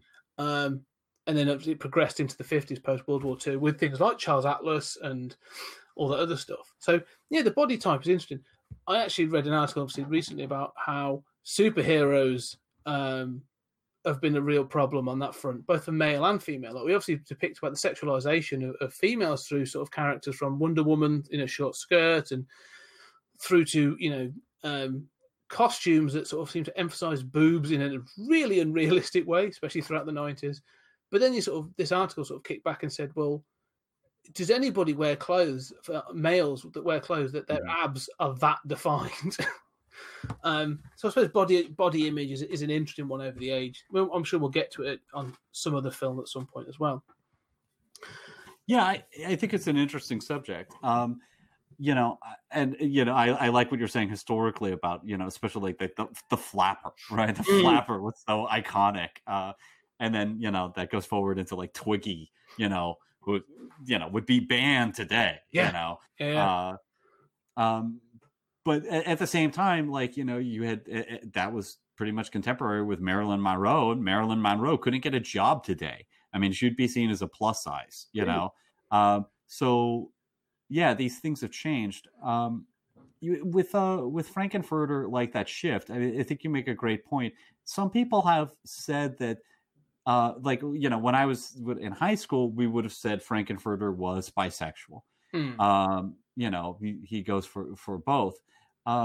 Obviously now we have a broader understanding of gender. We don't force people into identifying as male or female. And so Frank is now kind of seen as pansexual, that, he goes and, if you've known people who are pansexual, this is kind of true. Like he goes for, like, he can see what's beautiful about Columbia, right? He can see what's beautiful about Eddie.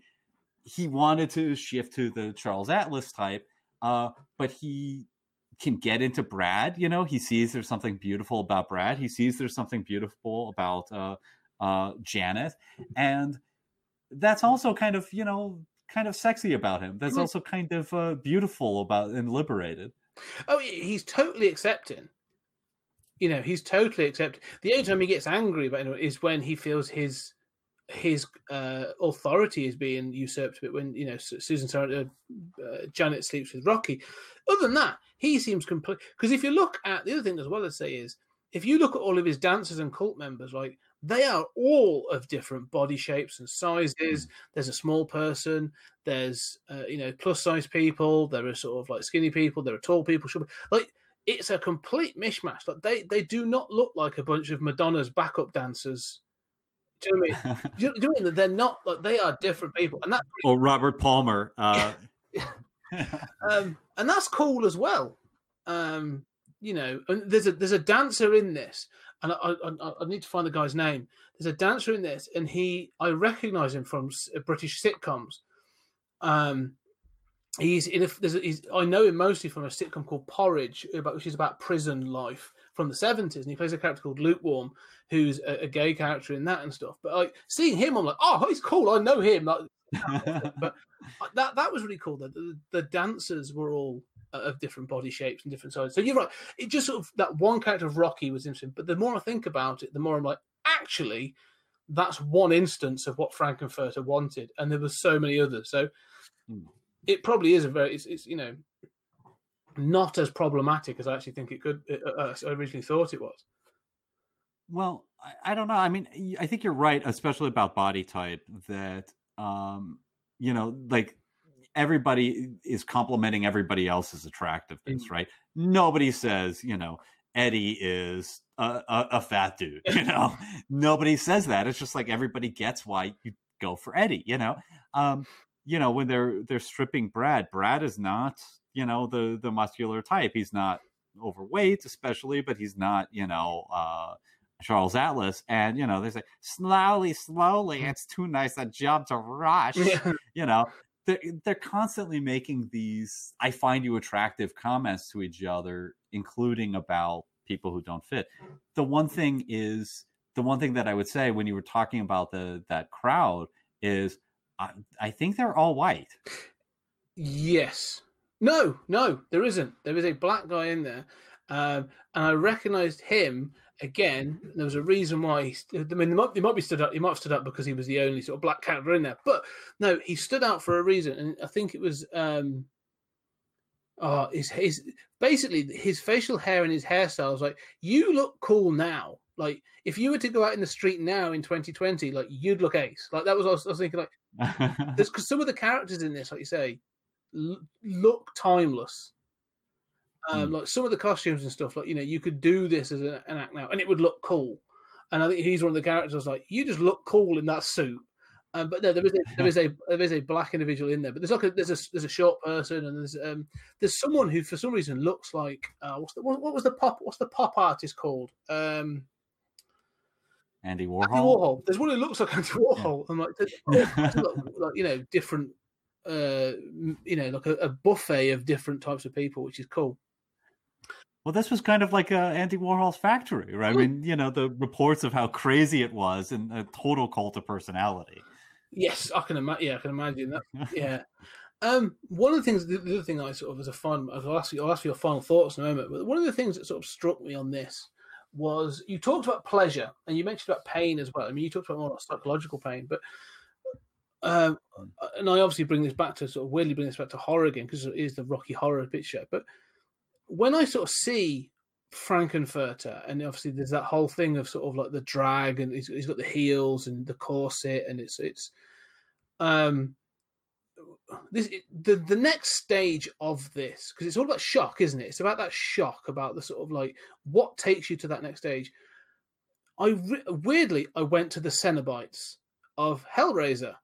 And a comment that Clive Barker made, I read, when was that? 2012, around that period, and then an interview with him about sort of like the Cenobites and sort of saying that do you think they would still play today? And he was like, well, the thing was, and because he referenced it, he references Rocky Horror. He says, well, in the 70s, Rocky Horror was shocking.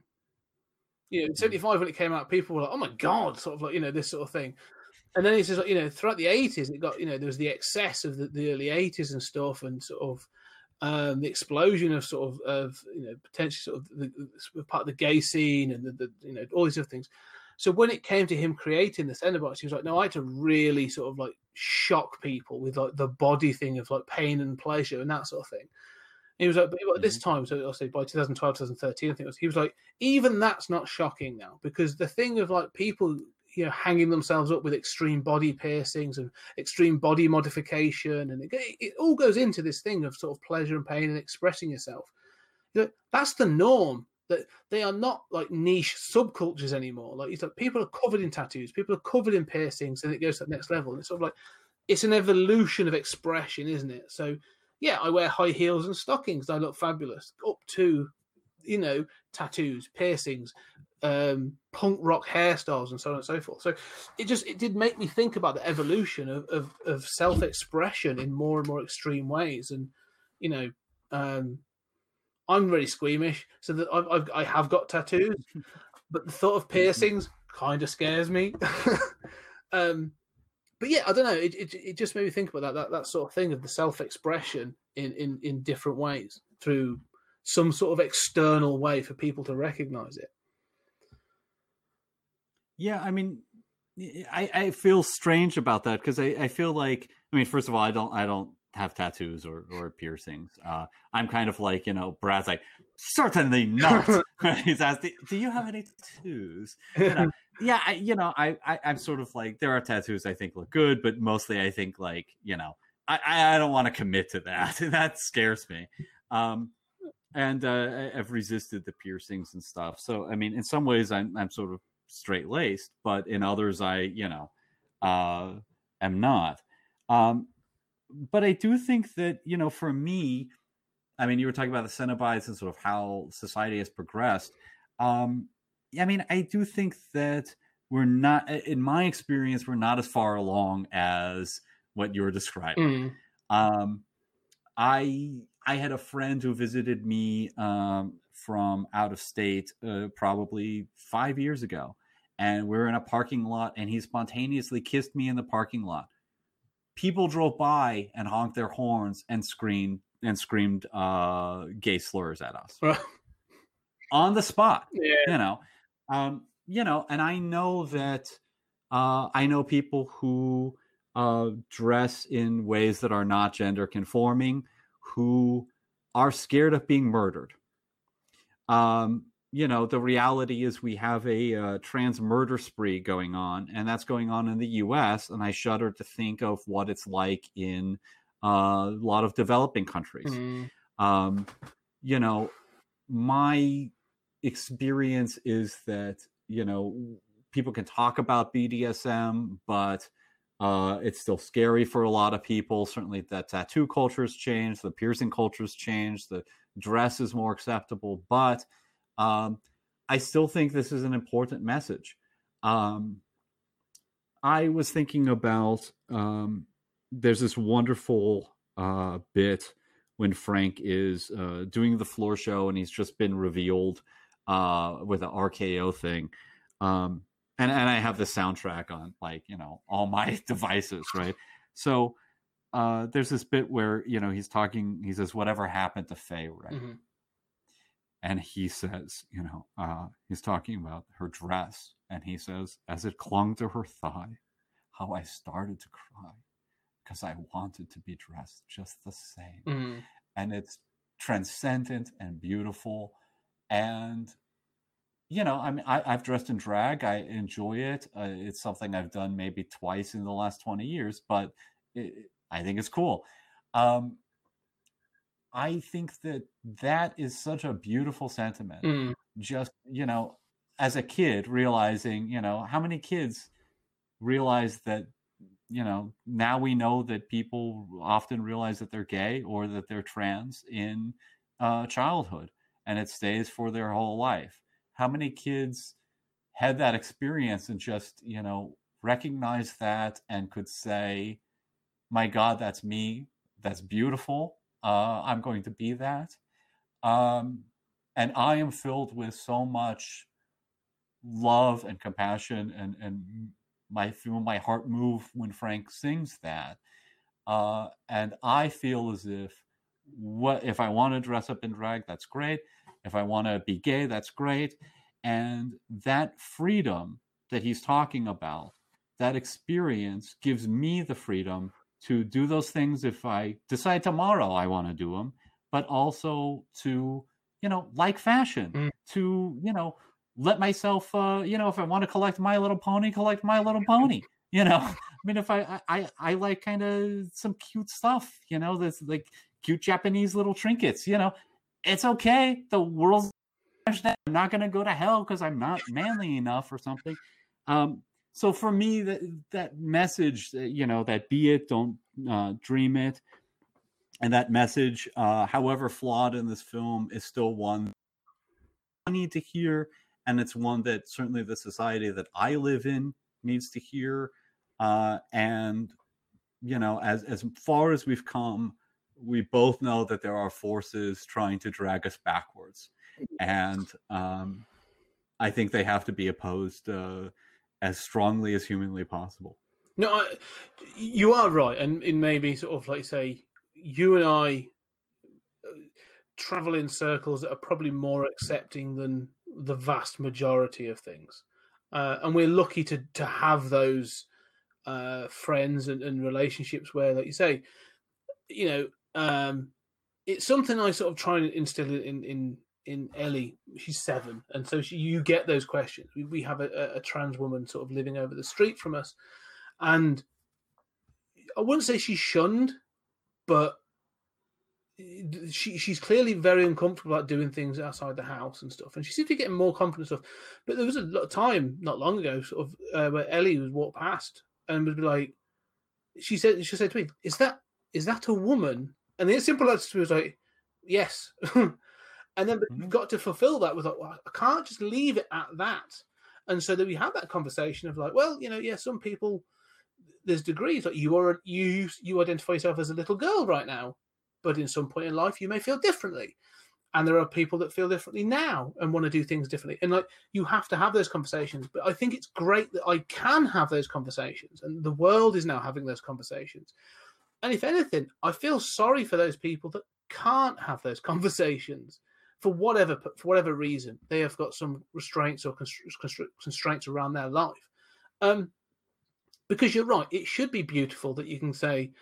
It's funny because I dress very conventionally. I'm quite comfortable in a pair of t-shirt and a pair of jogging bottoms. It's like I'm not fabulous in any real way in that sense. I'm very conventional, and in many ways, I've always been quite jealous of those people that can. Like, I always look at people and go, like, dude, you look awesome. But then other people have said to me, like, yeah, but you did wrestling. You went out in front of a group of people in Lycra, and you go, and you sort of go, yeah, you're right, I did. And if anything, I would do it again at the drop of a hat. And so you do realize that actually, yeah, do you know what? We've all got these things that we love and enjoy and make us feel great. And so, do you know what? We should celebrate that in any way we can. And I think you're right that this film does that. And I think that's for all the points, that we've said about, good or bad about some of the characterizations and some of the problems with it aging, this does have a really positive message overall, and it should be celebrated. So that is what I do thoroughly enjoy about this film. I've just realized we're sort of running vastly quickly out of time, so I'm going to ask final thoughts on Rocky Horror Picture Show. What are your final thoughts? Just a final sentiment from you then, Julian. What are your final thoughts? I miss that we're under COVID and I can't wear colorful jackets. That's my, expression. Yeah, I mean, I think we've said it all. I think, be it, don't dream it. If you haven't seen this, see it. For all of its flaws, it is a beautiful and wonderful film that has, touched a lot of people and given a lot of people courage to love themselves and love each other. And for a musical that's also fun and wonderful, how amazing is that? I agree. I mean, this film works on so many levels. Like I say, it's a real positive message. It's just plain fun. Like, the performances in this are brilliant. Tim Curry is just perfection in this film. Like, there's no other, as you say, this and Clue are why I love him. I think he is fantastic. And so I'm really, but more than that, like, it's got a kick-ass soundtrack. The message is positive. It's just fun. If you can get this, you can get this in many, many different ways. I'm sure you can stream it. There's DVD, Blu-ray. But more than that, I regret now that I haven't done it, and I'm going to do it. As soon as we get the opportunity, whether it be in a drive-in or whatever we're going to do, see this with people. See it in a group, because this film is one of those films that should be celebrated as a group. And wherever the hell you want when you do it, to be perfectly honest. So, on that note, I think we've said it all. I've really enjoyed this one as well, because it's been a quality one. And I'm glad we paired it with Barbarella as well. I think that was a really cool little combination of two camp classics. But yeah, we're following this up now. We're getting into the 80s, and things start to take a dark twist, as they sort of did in the 80s, to be perfectly honest. We're back with Cronenberg. We did The Fly. Now we're going to be doing Videodrome next week, and we're going to be questioning our reality. So really looking forward to that, because this film gets incredibly twisted. So that's going to be a good one. If you want to get in contact with us, find us on Pod Time Space at Twitter. Have us. What do you think of this? How have you? In fact, if you've done any kind of cosplay or anything to do with this, and you've got photos, share them with us. I would love to see how people have gone to these events and taken photos. Share them with us. Get them out so we can see them. That'd be great. Julian, it's been fantastic. Thank you as always. And thanks, Scott. We shall see you all next week.